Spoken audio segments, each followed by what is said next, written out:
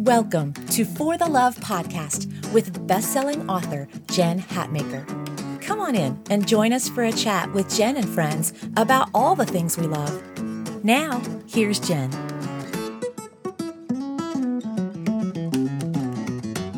Hey guys, it's me, Jen. Welcome to the For the Love podcast. Super glad to have you this week. So we are in the middle of a really cool series that I'm loving called For the Love of Food.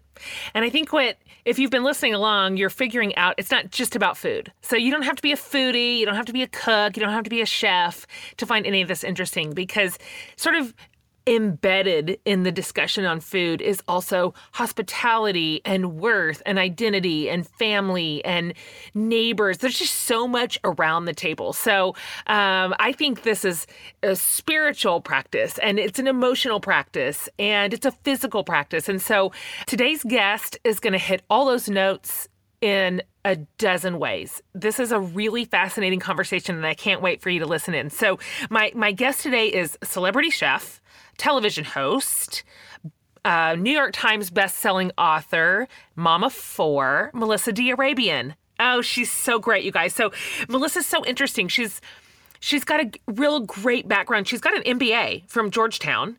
And so she was in corporate finance and strategy before moving into cooking. So she's really interesting, and she's got a lot of nuance to her experience and to her careers. And so she left that world and became a stay-at-home mom because, you guys, 4 daughters in 2.5 years. We're going to talk about that. You just do the math. Okay. I told her that every time I see a picture of her daughters, I think they're all the same age. They look identical, like quadruplets. Anyway, so out of that space, with all the littles, with the girls at home, Melissa competed on and then won season 5 of the next Food Network star. Amazing. And so right after that, she got this hit show on the Food Network called $10 Dinners. You've probably seen it. I can't even count how many episodes, and I can't even count how many recipes of hers I have made. She also then went on to write the cookbook that went with it, which was a New York Times bestseller. And then she had a very highly anticipated second cookbook that's out and available everywhere called Supermarket Healthy. Like, this is in our wheelhouse, you guys. This is how to cook healthy, affordable from your grocery store. Like, this is for people who are not fancy, who do not always have access to, a garden or any of it. Okay. Melissa is like right alongside all of us. And so she still serves as a regular judge on the Food Network primetime series Guy's Grocery Games. She's so fun on it. She also writes a nationally syndicated weekly column for the Associated Press called Healthy Plate. She's actually a really amazing writer, a really phenomenal communicator. Right now, she's hosting multiple foodnetwork.com series, which are really fun, super easy and fast to watch, really accessible. One's called The Picky Eaters Project, and the other one's called Smart Carts, and you would love them both. And I'll have all these links up on my website. So one thing that I also love about Melissa is that she lends her time and her voice to causes that are really meaningful to her, really close to her heart, and really close to her own experience. So one of them is the American Foundation for Suicide Prevention. And the other is the Share Our Strengths No Kid Hungry campaign. I love how she lends her weight and influence to those important causes. And so she's a super sought-after expert, and she's in national media all the time. But one thing that you might not know about her that we'll talk about at length is that in addition to sharing her diverse life experiences, she also talks a lot about her faith journey. In fact, Melissa recently earned a certificate of theology and ministry through Princeton Theological Seminary. Faith is a really important part, not just of her food life, but of her whole life. She's got some amazing thoughts on that. I can't wait for you to hear it. She and her husband have 4 beautiful daughters, and she is an absolute delight, and you're going to love her if you don't already. So I welcome to the podcast, Melissa d'Arabian. Okay, Melissa, I am absolutely thrilled to have you on today. So thrilled to have you on. I was just trying to think about when we met. And it was it just last year or the year before? It was last year. I was thinking about that too. We've sort of, I think, known of each other and have followed each other on social media for a while. But yeah, we met in person for the first time at the Belong Tour. I guess we were over in California, right? Yes. Yeah. You were in Ontario. So outside of LA. I was so tickled to meet you. I've watched you and I followed you and I identify with you in so many ways. And so I was thrilled when you walked back in with your friend and I got to put my arms around you. Also, you're a very tiny person. Tiny. Like I could carry you on my hip. Well, you're tall. I am. Yeah, so I'm 5'4". I say 5'4". I'm really 5'3.5". So I'm really, but yeah. But yeah, that's so fun to meet people in real life because you really usually see them from the head up, or you don't really, you don't really have a context. But yeah, and also you wear heels. I wear Toms. Okay, that's true. We are we are different people. I wear Toms, and yeah. Oh, I'm laughing. I don't actually wear heels that often. I think I was wearing them that day, but somewhere in my life as a speaker and a person who does that kind of work, I realized I thought once upon a time I had to wear heels, that was some sort of rule. I didn't know. I just was looking at my colleagues thinking, well, they are. And then I thought, I don't like these. These hurt my feet. I'm going to wear cowboy boots. And so that's mainly what I wear, but I'm still like a giant. I'm so tall. Yeah, but cowboy boots have heels. You were wearing cowboy boots. Oh, I see what you're saying. That's your definition of heels. Okay, I'm sorry. Let me rewind. You're not wearing Toms, therefore it's heels. Okay, now we're clear. We're clear. Now I understand your life perspective. Now, in all fairness, you were speaking that day. I was in an audience. So the truth is, had I been speaking, I would have been wearing heels too. Probably not boots, but actual heels. So anyway. Okay, yes. There we are. There's our heel and boot theology that we have now sorted out between us, and it's beautiful. So listen. I also have, you've got a big family. I do too. I've got 5 kids. You've got 4.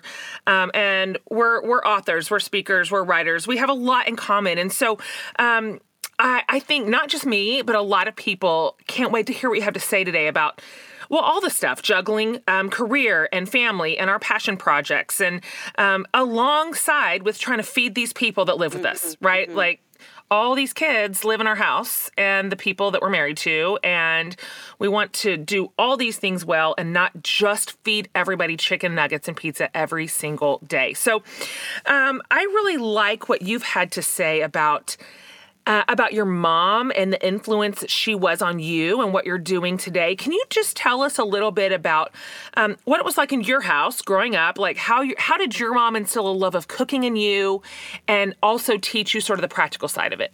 My mom was not a great cook.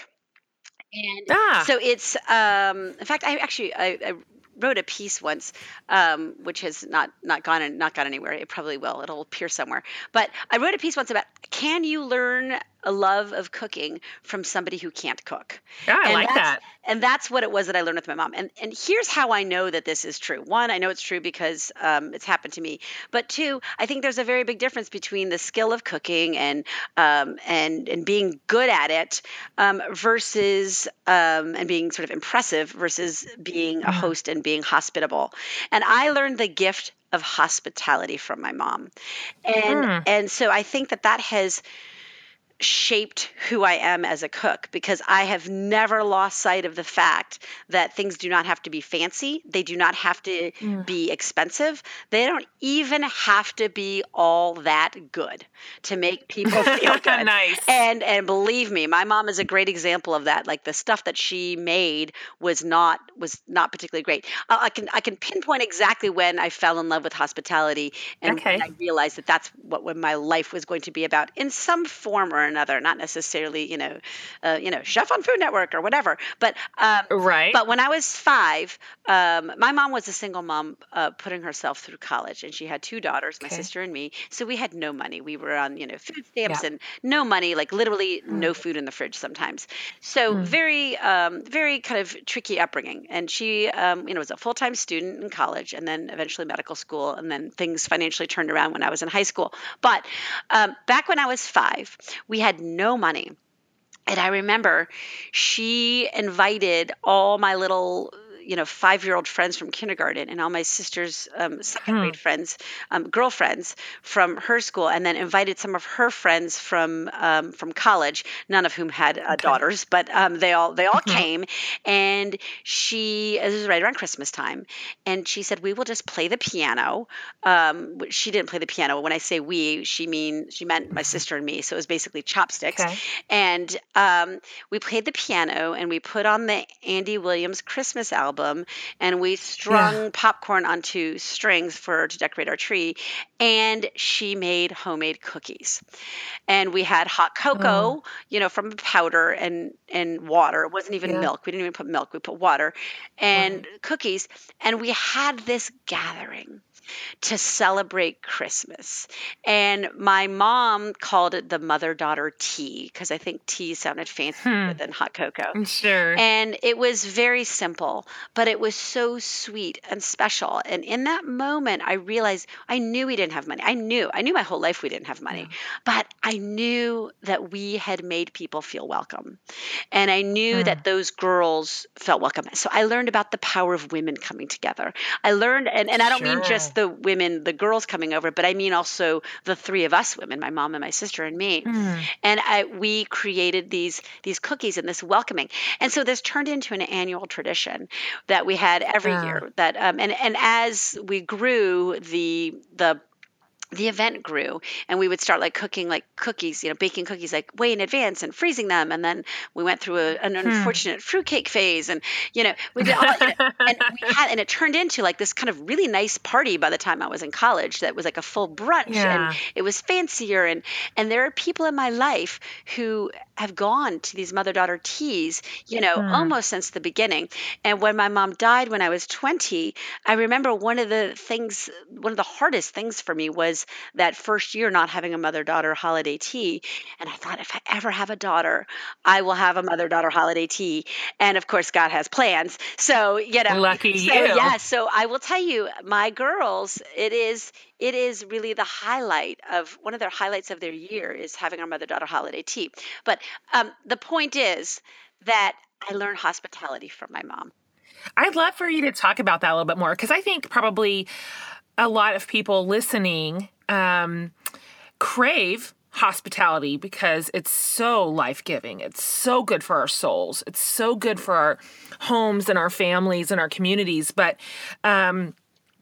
we get incredibly hung up on the details that actually don't matter. I would love for you to talk about that a little bit because not everybody is a Food Network star, right? Like not everybody is comfortable in the kitchens. A lot of them are like your mom.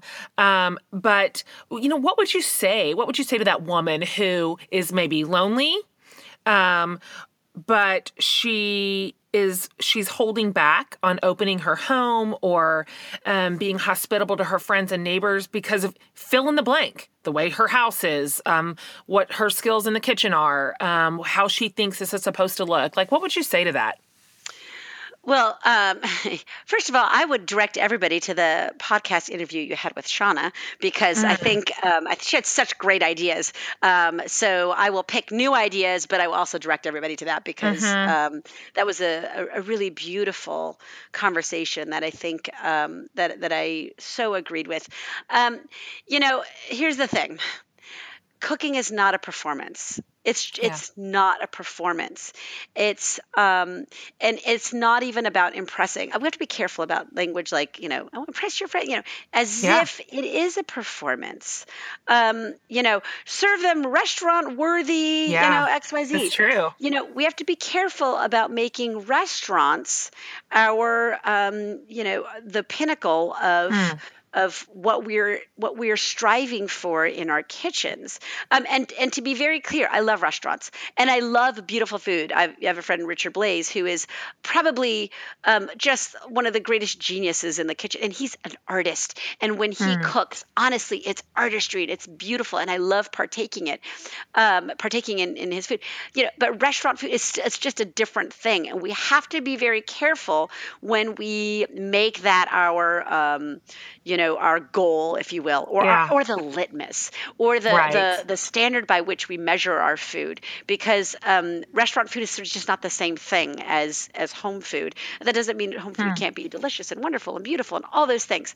So I would say, let's remind ourselves that when we're inviting people into our homes, we have to remember, I think, for me, I have to remember, what is the goal here? Hmm. The goal in having someone in my home is connection. That's good. It's connection. And it's not just collectivity, but it's intimacy. It's Hmm. intimacy. So when I impress you, I separate from you, because suddenly now I'm in a different box. Why? Hmm. Because it is very hard to feel connected when you're impressed, right? That's right. There's like a balance of power there, and it's tilted. Now, let's talk about, if you do want to have people over, what to do. So, first of all, let's rid ourselves of this notion of that impressing is the important piece here. Okay. Connection is the important piece. Intimacy is the most important piece. So, keep it simple. Keep Hmm. it Good. simple. And I will tell you Yep. this, I've learned that from you.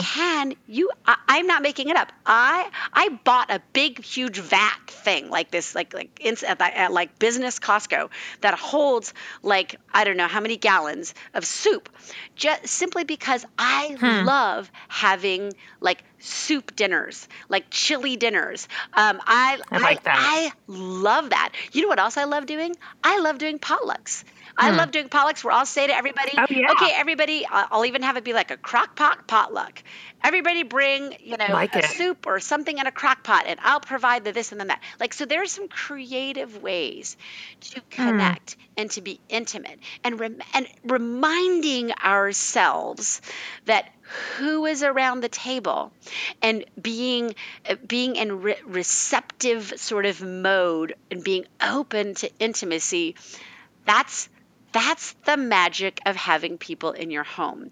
And that's the Yeah, it magic really of is. food. I feel like every bite of food is an exercise in gratitude and dependence on God. I Yes. like that. We're going to go back to your story in a minute, but I would like to hear you talk a little bit more about this, about in your life, in your perspective, in your experience, this intersection of food and of faith. That's just beautiful territory for me. I love that you're speaking my love language, but not necessarily a conversation we see often. So I would love to hear you speak into that. Why do you think this food and faith can be such honestly holy ground? Really, like, how do you understand that? Well, that's a really big question, and I will try to give at least a medium answer, Okay, because I think that's short my goal. My goal short in life answer is just to be medium. the short So, answer, ship has sailed, I think, with me. Um, but medium, I'll do my best. I'm kidding, but it's interesting because I don't know if it's interesting. You be the judge. But for me, it's interesting. I've sort of had this parallel world of food. And this sort of other parallel world of faith. I talk about food and, on Food Network, right. and how, it's whatever space. And then there's this sort of faith piece that I, go to churches and speak to, Hmm. women's groups or whatever. I use the word burdened, but I gifted with this tremendous sense that food has, that food is so related to my faith in God, Hmm. and it draws us in. And so I started exploring that. I knew that, I sort of suspected when, that, oh, food brings us together as a community, and God wants that, and whatever. And that's beautiful. I'm Hmm. not trying to minimize that element of that intersection of food and faith. But I realized upon further study and evaluation and working in this, that they are so closely tied that I literally cannot take a bite without thinking about, how that fits into, God and His plan for Hmm. us and His creation. And so, how I understand that, which was your question, is so multifaceted and complex that there is no medium answer. But I'll give Hmm. you a couple little tidbits. The first way I understand food is one as that community piece, invitation into that community Totally. and into intimacy. And I think that's we just kind of talked about that, but I think there's a bigger invitation, and there's so many different invitations. And reading through the Bible, I'm realizing food is everywhere. It sure is. Yeah. Food has got special status. Yeah, it does. And so it's not just food is not just a product. Food is about stewardship. Food is about our creation and how we are stewards of that creation, and we're not owners of that creation. And what does that mean for us in terms of the food supply, and how we are stewards of our environment, but also of our food. So I think there's that invitation into that creation and to being a creature. I think there's an invitation. I understand food as being one of God's greatest gifts to us. I agree with that. I read a book which I loved called A Meal with Jesus by Tim Chester. But there's a line in there that just stood out to me. I read it a few years ago, and it rings true every day for me. And that was, he wrote, the world is far more delicious than it need be. I love it. And now I'm back to my voice, not Tim's. And why is that? And the only answer I can come up with, Jen, is that it's a gift. He wants us to delight in the food. If God just wanted food to be fuel for us, he could have designed a far more efficient system than what he has done. It could be like tasteless. We could, it could just eat it and go on, and that'd be the end of it. But that's not the way God designed it. And so what does his design tell us? It tells us, I believe, that we are to eat and delight. I believe, and look at what God talks about, ultimately in Revelation, we will like be dining with him. A feast, a huge table. It's a feast. God, so I understand God, food as being a gift from God that is meant to be cherished and eaten with gratitude. I think the flip side to gratitude is, not flip side, but companion to gratitude is dependence. We are meant to be dependent upon God. We can be gardeners, but we also need to wait and let nature do its thing, right? So it also is an invitation into dependence upon God. I think that food is an invitation into patience. We have to wait for food to grow. We have to wait for it to cook. We have to slow down and clean up the dishes. We have to serve. And when let's look at Jesus for a minute. What did Jesus do with meals? Jesus used meals to connect. Right. And more importantly, to connect with the marginalized. So that's so true. Here's the thing: as a Christian, if marginalized don't feel their best and most welcome when they're around a Christian, then that, my friend, is on us, not on Jesus. That's good. That's basically my whole life's mantra right there in one sentence. And yes, it's and I think that's also one of the many things that I love about you. But one of the reasons why you ring so true is I love how Jesus focused you are. Because I think if we have any doubt, we can just sort of go back to, Jesus. What would Jesus do, right? Right, truly. And I think. And what did he do? That's a good. We don't have to look. We can see in plain sight.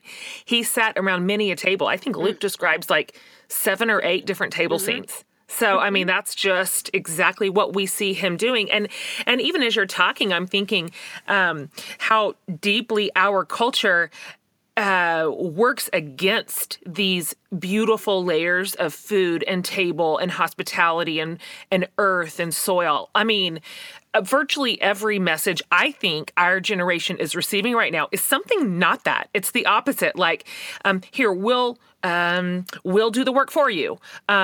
You'll have this quick and easy. All this, it unnecessarily paints food, cooking, hospitality as a burden. As certainly beyond our skill set, so they can play into that insecurity with ease. But then they press on what I think is our hottest commodity, which is time, to say this is just something that you could not be expected to spend your time on. And so we will create a food system that is truly food-like products to sort of take this burden off your shoulders, where the truth is it's deeply nourishing. It's spiritual. It's sacred.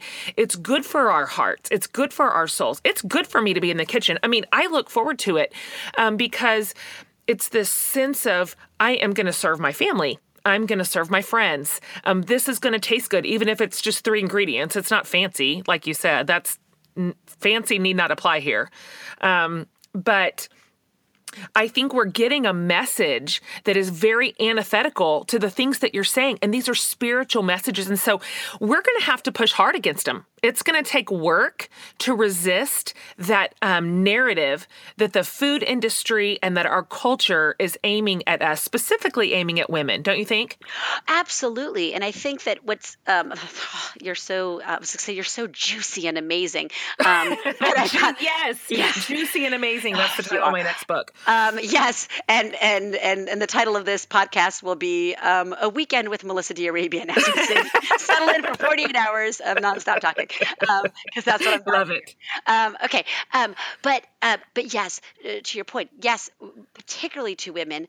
So the tricky part is there's partial truth tucked into this deception. The deception is we're rarely pulled into stuff that is, an outright obvious, lie. Yeah, an outright lie. That's where we're not stupid, right? So it's a complex thing. So there's a partial truth. What are the partial truths that we have to pay attention to? Well, one is that, we are busy on a Tuesday night. We do need to put together, have a quick dinner for Tuesday night to feed our families before they go to soccer class and dance class.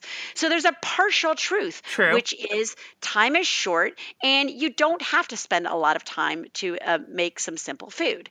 But that partial truth, when we start putting that up on the pedestal of, therefore, let's rid ourselves completely of any time spent in the kitchen, we don't recognize, I don't think we realize what the price we would pay when we decided to let the institutions make food for us. Yeah, it was a bad deal. It was a bad bargain. And we still don't fully appreciate it because there are a lot of external costs that are not baked into, a package of overprocessed ramen or juice that's actually just high fructose corn syrup. The external costs aren't included. If they were included in a bottle of, high fructose corn syrup, fake apple juice, trust me, it would be very, very expensive and you would buy the real stuff. That's just the reality. The other partial truth that I think is particularly directed at women, which is we have taken skinny as being a proxy for healthy.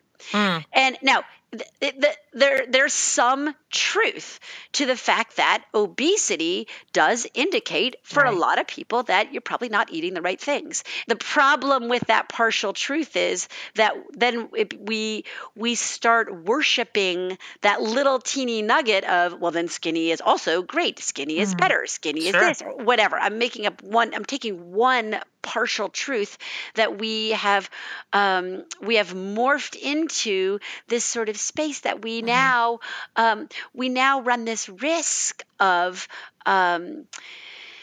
if we go down that path, we start looking at the gift and not the giver is really what that kind of morphs into. So we have to be very careful about partial truths then getting put up onto a pedestal. Same thing with restaurants. I love going in. There's artistry. There's beauty in restaurants. I love restaurants. I love restaurant food. I love restaurant chefs. I'm so glad that they're here because they're putting this voice into food that is phenomenal. Right.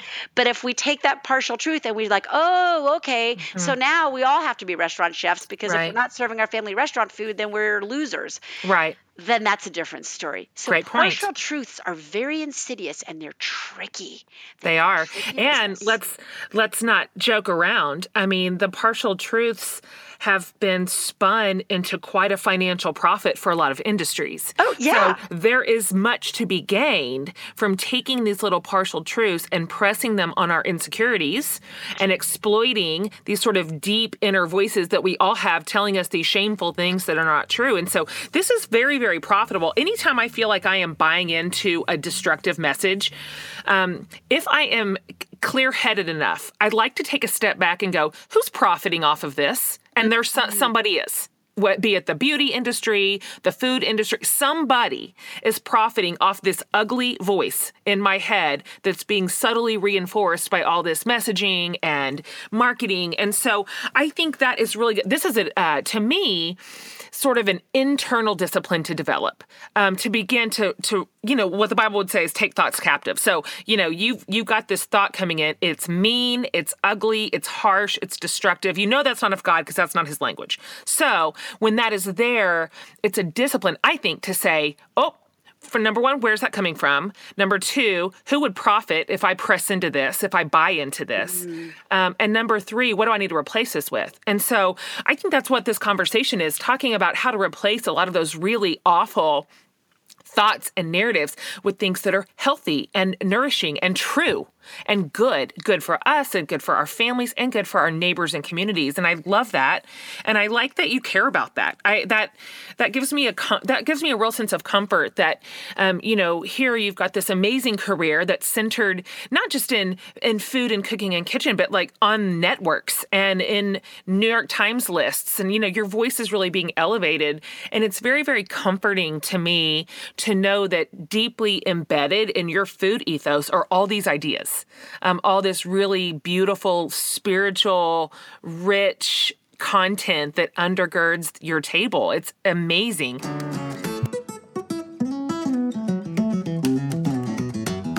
Hey guys, just a quick break. Hope you're enjoying the show so far. Just want to tell you one quick little offer that our friends over at audible.com have for you, my listeners. So this is what Audible's offering you. A free audiobook download with a free 30-day trial, just to give you the chance to check out their services if you don't already love them. They're amazing. You're going to love Audible. You can get a free audiobook just for trying it out. You can check out my books over there if you want them. I recorded them both myself. It's like me reading to you. You could listen to the last one, which is For the Love, or the latest one, which is Of Mess and Moxie. And if not those, there are so many other titles available over there. And you could listen to any one of them for free. So here's what you do. To download your free audiobook today, you just go to audibletrial.com/hatmaker. That's simple. audibletrial.com/hatmaker for your free audiobook. Hope you love it. So let me ask you, I'd love to switch gears and because your life is so interesting and your family is so interesting and everything about you is so cute and fun. And so I would love, if you wouldn't mind, I want to go back in your story just a little bit. So, so early on, sort of, you're married, you've got 4 kids because you had 4 daughters in 3 years? 2.5 years. Yeah. That's no joke. Like when I look at pictures of your daughter, sometimes I'm like, are they quadruplets? Yeah. They're all like the same size. They're like exactly the same size. Yeah. 2.5 years. I'm doing that math. That's they're now 12, 11, 10, and 10. So the first 2 are 12 months apart, and 3 months in, then you find out you're pregnant. Surprise. Like as my husband says, from pity sex, because like no woman with a 3-month-old baby is like, woo-woo, Anyway. But hey, you know what? God has plans. Oh my gosh, I'll never not call it that. Because that's what it is. At the 6-week, 8-week mark, it is pity sex. So right, you're just like, you got a whole new baby out of it. Then we get a baby out of it. God knows what he's doing. Of course. And then 18 months later, we had the twinnies. So I mean, bananas. So you've got 4 kids. They're all little. I mean, they're just everywhere. And so at that point in your career, because you had some really interesting career moves in your 20s, but at that point, with all these babes, you decided to be a stay-home mom. And so you start, I like this part of your story, you start kind of employing the things that your mom taught you and your own experiences and what it looks like to take care of and feed a family of 6. So I like the beginning. You made a video that was just like, I mean, I can only imagine you just threw this thing together. But so it was this very affordable, like cost-saving, delicious way to make homemade yogurt, right? And it caught on fire. I mean, it went bonkers. So can you talk just a little bit about that season and even that specific moment and how that kind of started laying pavement for you into the professional cooking world? Well, yeah. So it kind of did all start with this yogurt video when the twins were about 10 months old. So then I had a 1-year-old and a 2-year-old, and yeah, something like that. I don't know, something like that. Anyway, yeah.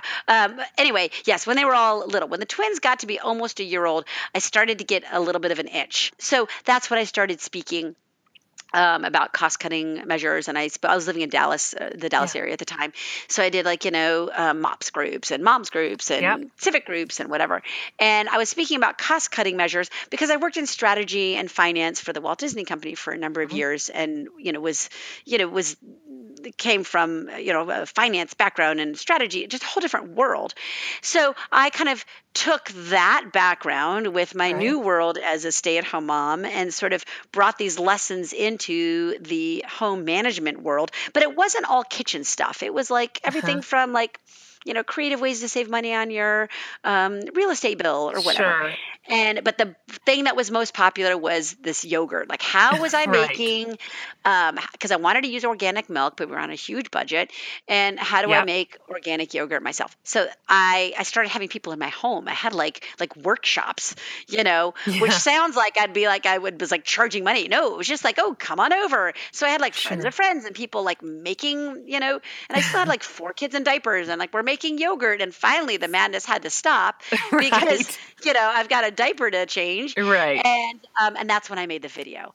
And so what worked about the video, I am convinced, Mm. and what has been a great reminder for me is the video was really about, what do you need to know to be able to do this successfully, and so that you can have this gift Mm. of this way of making yogurt. And Sure. so it was very geared toward, okay, I'm going to answer all of your questions so you feel 100% comfortable making Uh-huh. this in your home. Got it. And so which is sort of a long way of saying that it was very service oriented. Yeah. It wasn't about, oh, do I look cute? What does my Yep. hair look like? Do I, whatever, all these things that TV can do to you. Sure. And I've gone back to that over and over Mm. and over again, especially with $10 dinners, because I will tell you, a 30-minute show with a camera on your face and Uh, just you and this, cavernous set with, cameras all over and it's hundreds of people. bonkers. It's you and 30 minutes and a camera and no script Oh is no gosh. joke, my friend. It's no joke. It is Okay, no joke. I am dying for you to talk about this. It's just it's so fascinating for those of us who watch it and who watch all these shows, and it all just seems so charming and easy. And here, just add some paprika. You just make it seem so easy, and there is a 0% chance it is. So I want you to go back one step. Will you tell everybody? First of all, it's quite a big leap to go from the yogurt to the next Food Network star. I mean, that was a big step. So can you talk first about the next Food Network star, America's Next Food Network star, and what that was like, and that experience, and then parlay that into $10 dinners, because you have just really... Girl, I mean, you've just really made it. It's amazing what has happened to your career. So, what on earth made you go onto that reality competition show? So it was a very big commitment. And my husband was a consultant and traveling, and he was a couple years post MBA, so he was really kind of at the beginning of a Yeah. very intense career. So it was a very big price to pay for us to send me. So it happened right around the end of the year. So we were doing our yearly sort of analysis about like what our family goals are, what our personal Right. goals are, whatever, and sort of our family mission statement and what we were about. So we were very deliberate about what this would mean, Hmm. what the price would be, and if I won, what would that look like, and Right. what would be my contribution to this world? And I really looked at it that way, Okay. to sort of say, listen, I think there's a voice in food that I think I have, Hmm. and that I think is not being voiced right now. That doesn't mean I'm the only one who has it, but I felt like there's a conversation that I felt like I am I am really, I think, uniquely qualified to talk about this. Yeah. If they're looking for somebody to get the dinner on the table, Right. with 4 screaming kids, and to do that all on a Yeah. Tuesday night, and to do it in a way that that is honoring of our bodies, of our souls, of our stewardship of this Yeah. earth, and all these things, the stewardship of our money, our financial resources. Sure.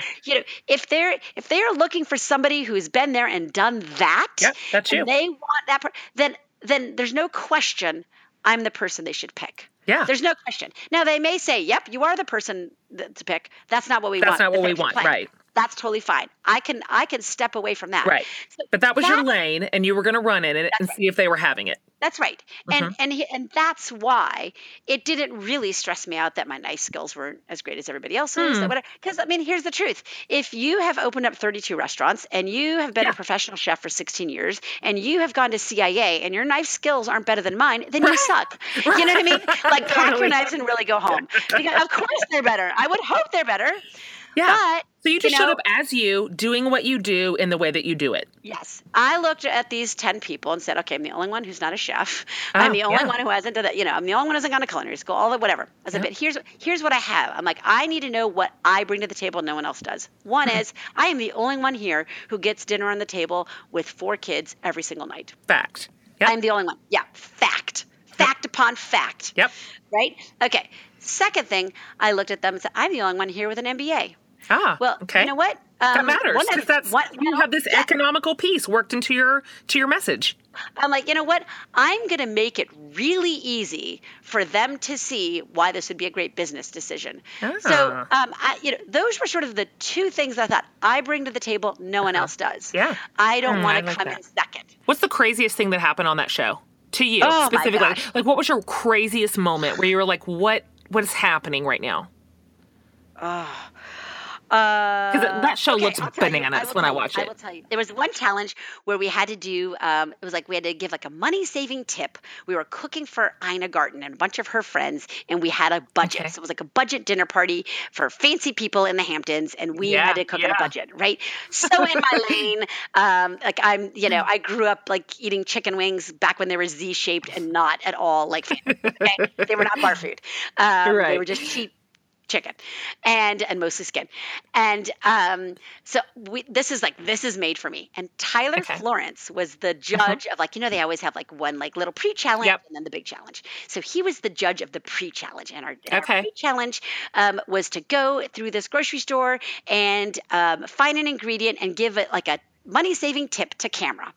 Okay. And then he was going to pick like a winner of that pre-challenge who got like an advantage in the main challenge. Fine. So I give the tip that with green onions, that if you just cut off the greens, you can put the root into a cup, put it back in your fridge, and it will regrow back the greens. So you can always have like greens for your, green onions for your salad. Actually, a good tip. Or you can even put it in your backyard. It will always just regenerate. So you buy green onions once and you have green onions for, a few months or whatever. Actually, a really great tip. I think it's a really great tip. I think it's a really fun tip. I have to tell you, it has become like a tip. I still get emails to this day. I still love that tip. People love that tip. Oh yeah, people love that tip. And the judges, the main judges loved that tip as well. Okay. However, when we shot the mini challenge, and then we all get together, and then they go to say who won the mini challenge, they also always call out a loser. I was the loser. What? Yes, I was the loser. No, with the onions? I know, That's a right? winning tip. I think it's a winning tip. But here's the funny thing. So here's what Tyler Florence says, which is where I was like, oh my gosh, this world is like crazy. So here's what Tyler Florence says. I should preface this by saying I love Tyler and we're friends. Friendly, I should say. We're not friends. But we're certainly very friendly and it's all delightful and great. But here's what he says to me. He said, I'm such a dork. He tells me, he says, not so successful. Melissa, your tip with the green onions. Green onions cost 69 cents. People don't care about saving 69 cents. And here's what he says. He said, the thing is this. something along the lines of, you can, be blonde and pretty and look good, but you have to be careful that when you open up your mouth, something smart comes out of it. No, Yeah, something like no, that. Okay, now, no. yeah, yeah. That's terrible. Well, and here's the crazy part about this. Oh my Look, gosh. I grew up with a beautiful sister, and she was always the pretty one. I was always the smart one. Like Mm. there's no world in which I ever question or worry that I'm not smart. That's just not my hot Uh-huh. button at all. That's all fine. Okay. But I Yes. do worry about not being pretty and not being whatever. So in all of this, I sat there and like my takeaway Oh, I can't even. was, did I'm Tyler Florence pretty. just call me pretty? Totally. You were flattered. I was flattered by it. I didn't care that I lost. Now, later I'm like, Oh my I'm like, gosh. that's the stupidest thing in the world. So that's the world where That's so I thought, funny. what is this world coming to? And I will say, it's the bigger lesson, which is, are we so desperate for someone to say we're pretty and we're Oh amazing my gosh. that we can get, but I mean, we can That get we can past actually the be insult. insulted and find flattery in it Yeah. because somewhere embedded was that I was pretty. Yes. Now, I will say, as a side note, the other judges, they loved it. They thought it was creative and fun. And it Oh. actually, the fact that I lost got edited out. Oh, really? Yeah. So that whole piece never made it to air. And listen, I get it. Like Tyler later probably thought that wasn't the best way to say that, So I say that not in any ill will. And I may be quoting it Yes. not exactly right, but it was something like that. It was definitely, you got to make sure that when you open your mouth, something smart comes out of it. Oh And my I'm like, gosh. wait, did you just say I'm pretty? Okay. All good. So awesome. I love that. I'm not going to quit laughing about that the rest of the day. So then, of course, you sort of parlay into $10 dinners, which was such a great show. I mean, useful, smart, accessible, doable. Some of those shows are interesting to watch, but they're just so beyond. They feel, I don't know what, inaccessible. I love $10 dinners. Talk about that experience just a little bit. What's that show been like, and your experience with the network, and even like what's hard about doing a 30-minute show where there's just you and a camera? I will tell you, $10 dinners. First of all, I thank you. I love $10 dinners. Yeah. And I love it because it's doable. I think there's a lot of value to this world where we read cookbooks as, people read cookbooks in bed, like they read them. Like a novel. And they have no intention of ever making or bigger. They have intentions, but they never actually make the recipes. Yep. So I think there's a lot of good that comes from that. That's not my lane. My lane is when you need to make dinner on a Tuesday night, pull out my book and you'll be able to make it because you've got the ingredients in the house. Yep. So my lane is, I want to get you into the kitchen cooking. Yeah, that's what you do. Yeah, that's what I do. And I want you to, even if you don't forget my recipes, forget I want you to be, sitting down with your family, even if you are ordering and takeout. There's so many benefits to, and not just, the emotional and the spiritual benefits, but, the cognitive benefits and the emotional benefits for kids and families. So there's so many good things that happen when we eat. There's a lot of research behind this too. That's real. Yeah. So it's not just about the food. So even if you can't make the food, at least sit down together and eat. That's good. And so that's, then I feel like that's a victory, even if it's not, my food. But $10 dinners, really, that was the goal, was to get people really cooking. And I will tell you what, I've had people, I mean, it was crazy. People would come up to me and say to me with tears in their eyes, say, I never thought that I could host a party, but I used your bean recipe trick or your this or that, and I was able to host a party and not break. I never thought I could afford to host and to welcome me. Tears in their eyes, and I am thinking, wow, this is huge. Yeah, people. Our sense of who we are is so connected to our ability to feed our families. And so $10 dinners was really a celebration of stewardship. I mean, it has to be catchy and it has to be accessible to sort of feel like, oh, $10 dinners. But it's, if anybody reads the book, $10 dinners, they see it's not about just getting the cheapest food and putting it in your bodies. It's about stewardship, and it's about honoring, our ingredients and seasonality. And it's really busting the myth that we have to shop in the inner aisles. It's really changing that framework. And so it was such a deep rich philosophical show for me. Like when I created that, I mean, like this was such a perfect mashup of what my life had been up until Sure. then.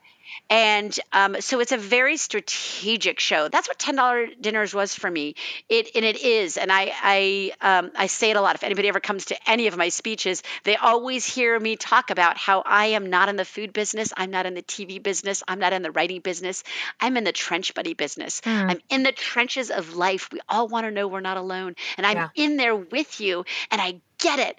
And I've been the person who can't invite people over because I don't have the money. So I have ways that I got around it, and I'm going to share that with you. You made it look easy, but I know that's not. Thank you for saying that. But there are definitely, like, my husband and I, we have different, different seasons sort of nicknamed different things because it's like, oh my gosh, like I feel like I'm, just forever using that word that season or whatever. Like everything is awesome. Yeah.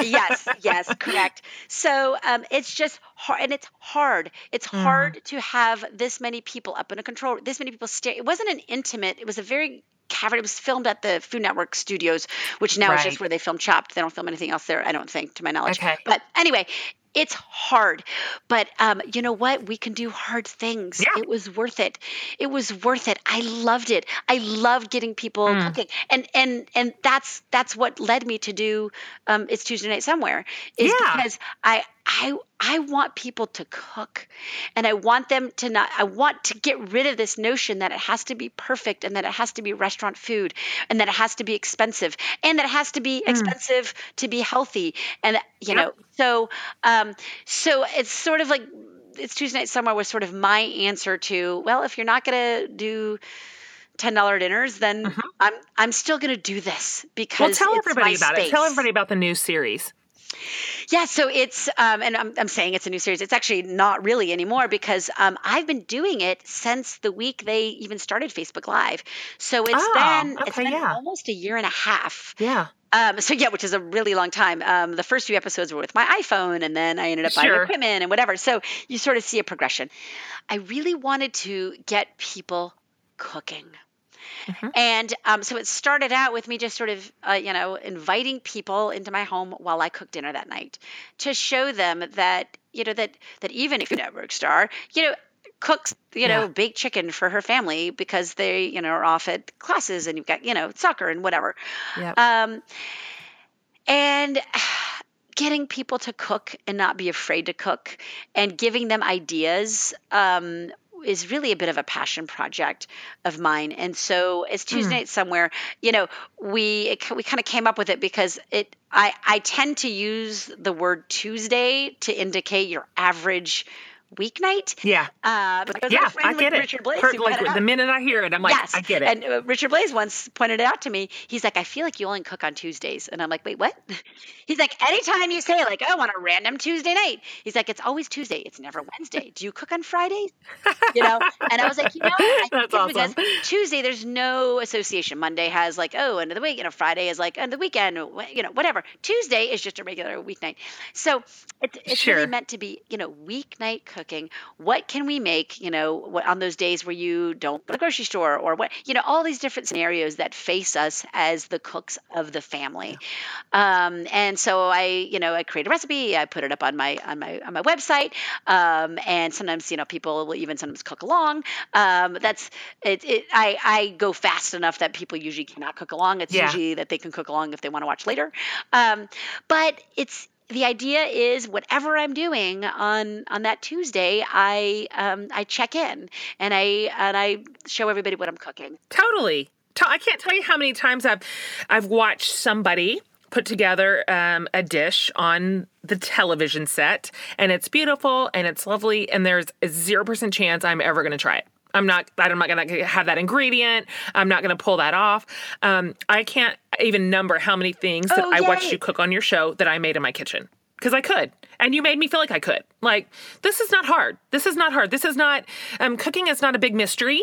This is not something reserved for the, culinary grad elites or restaurant owners. I mean, this is for just the mom, the wife, the gal, the man, whoever in the kitchen with a knife and an onion. And so I feel like I really learned a lot about really good food on a budget. We're obviously on a budget. We're feeding just as many people in this house, and time. We're on a time budget too. And so you've been a really, really good teacher to me and to just so many of us who have watched you. I'm really proud of you. I really love I love your heart and soul behind what you do. I love that that you're choosy about where you go and what you back and where you put your influence.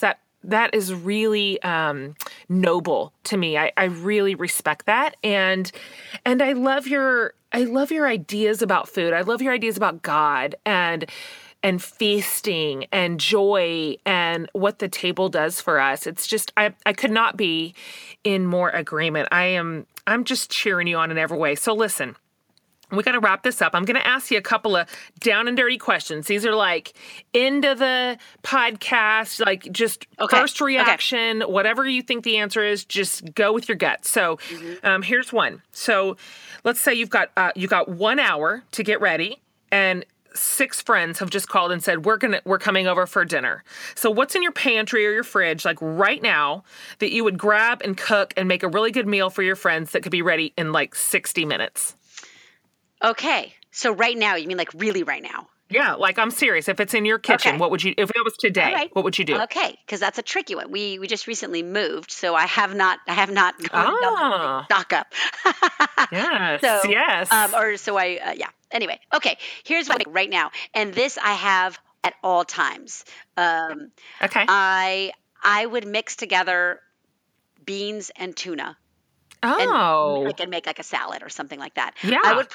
So I would probably make some sort of compost salad. I always have greens in the house. Always. And I always have canned fish in the house. Yeah, always, I do too. always. Like that literally, like when I went and picked up milk to put in the fridge so that, we could eat here, there was and tuna, canned fish and I always have canned beans. Canned beans, great convenience food. It's cheaper to use dried beans and make them in the, soak them and do whatever. So that's definitely cheaper for sure.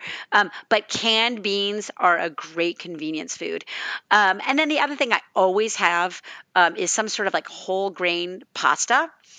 Because whole grain pastas, you got to read the labels because they've got some really nice high protein pastas out there. One of my daughters is gluten free. So, we have a lot of like those lentil pastas and bean pastas. Yeah. And they're 12 grams of protein per serving.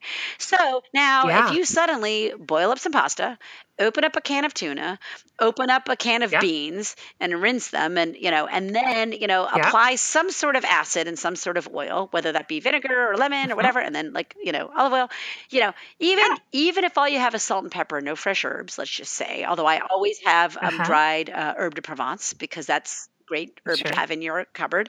So you put those herbs and then you've got some greens, you got some pasta, you put it all out, you layer it out. Here's the trick. When you're dealing with like really simple ingredients like canned beans, canned fish, pasta, get out a platter or a big plate, put out your greens, and then layer it all out beautifully.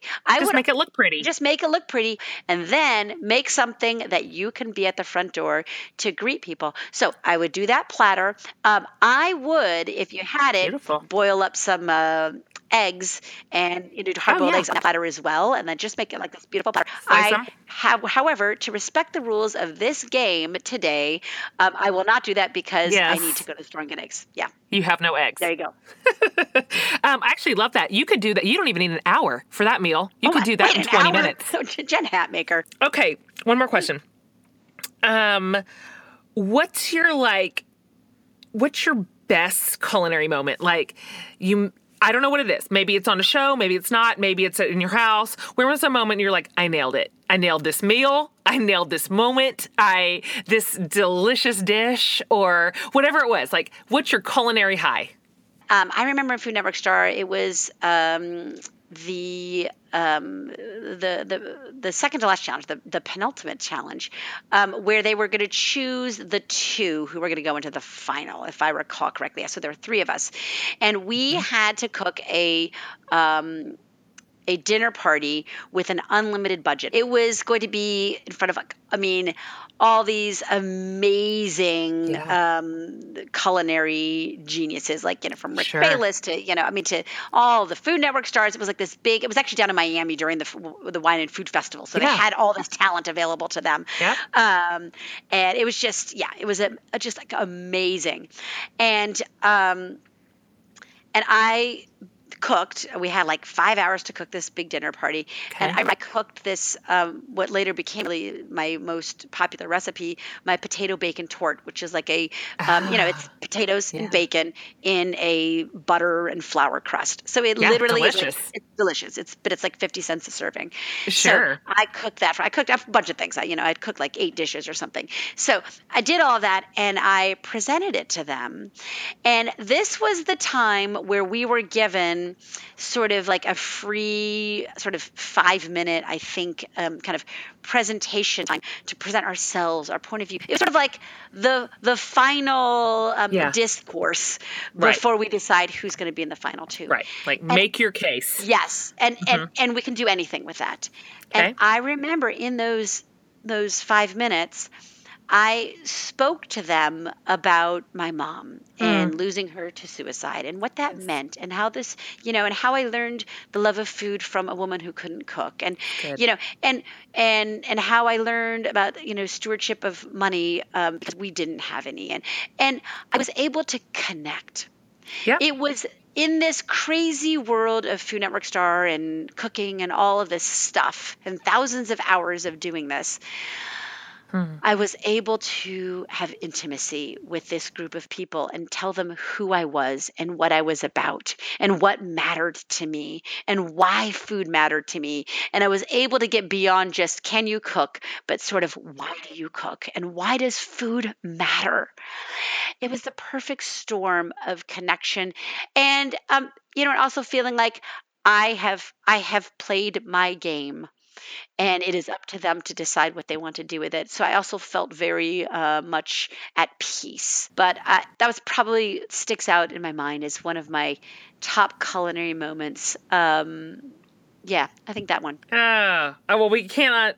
We're going to end on that high note because that, like, I'm grinning while you're telling that story, because that moment appears to be, and I'm sure that it was, so high pressure, so skills based, so skewed, so adrenaline fueled that, you just almost can't imagine how you stand up straight. So just the idea of you not only doing what you do well, which is cook delicious, beautiful food that's doable and affordable, but then just standing on your own 2 feet, talking about who you are and why you are how you are and what matters to you. It's almost like a miracle that you could pull that off in that hot moment.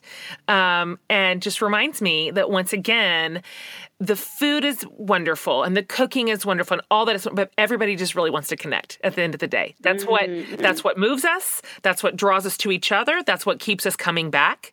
That's why we keep opening our doors and opening our tables. And really that's the magic. That's the thing, that sort of vulnerable space that we're able to create to say, this is who I am, and I want to know who you are. I want to hear your story. I want you to feel nurtured around my table. That's it. That's holy. That is holy ground. Thank you for sharing not just that story, but all these stories. So I think we could probably talk for 17 hours. So unfortunately, we've got to wrap it up. So will you tell my listeners what you're working on right now? How can people find you, your books, your everything? Like, where do they get more Melissa? My books, I've got $10 dinners and Supermarket Healthy. Yep. Both of those are really rooted in stewardship, and they're available everywhere. And my next book, which isn't we don't have a pub date yet because I'm writing it, Yeah.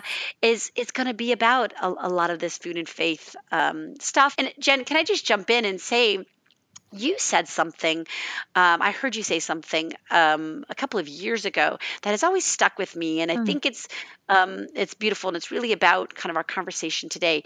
But you said something like, never imagine that there's not space at the table for Yes, you. I believe that. And that's first of all, that's beautiful, and thank you. But that has been such encouragement to me and to my heart. But it's also been a guiding principle that we always need make space at the table. If we think there's no space at the table, God's table is bigger than that. That's right. Our God is bigger than the size of the table I have in mind. That's right. So thank you. Oh, I love that. Oh, perfect end note. Okay, guys, listen. Everything about this podcast, every book we've mentioned, every show, every link, I'm going to have it all on my website. So if you didn't get a chance to write it all down, I will have it for you. You can find all of Melissa's amazing things over there. And if you did not already know and love her now, you certainly do. Okay, friend, thank you for being on today. Thank you, Jen. Just loved it. Have a great week, and we'll see everybody next week. She's great, right? Love it. So much food for thought, so much depth there, so much richness. Not just about food, but about faith and family. And I super loved, in fact, I wrote down as she said it, the quote that she mentioned, "The world is far more delicious than it need be." I like that point of view. I like that outlook. I like that approach to life. She's a phenomenal human being. So guys, everything we talked about is on my website.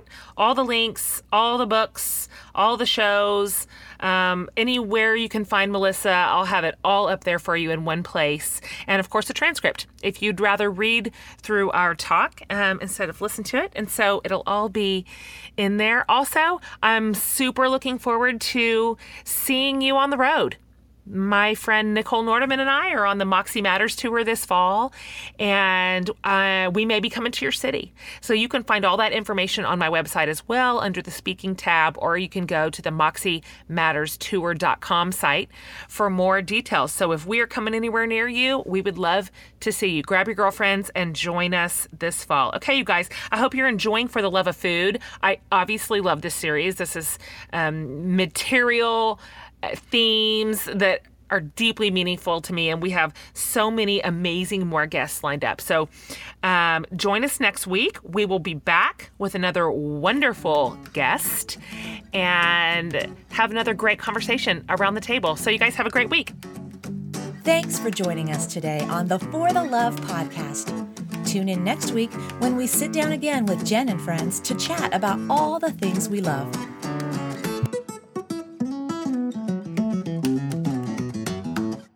We love you, our listeners, so we want to be sure you subscribe to For the Love with Jen Hatmaker via iTunes or your favorite podcast provider so you don't miss a thing. And if you have a minute, please leave us a review. To become a part of Jen's online community, visit jenhatmaker.com and sign up for her newsletter. It's full of all the things you love, including free stuff.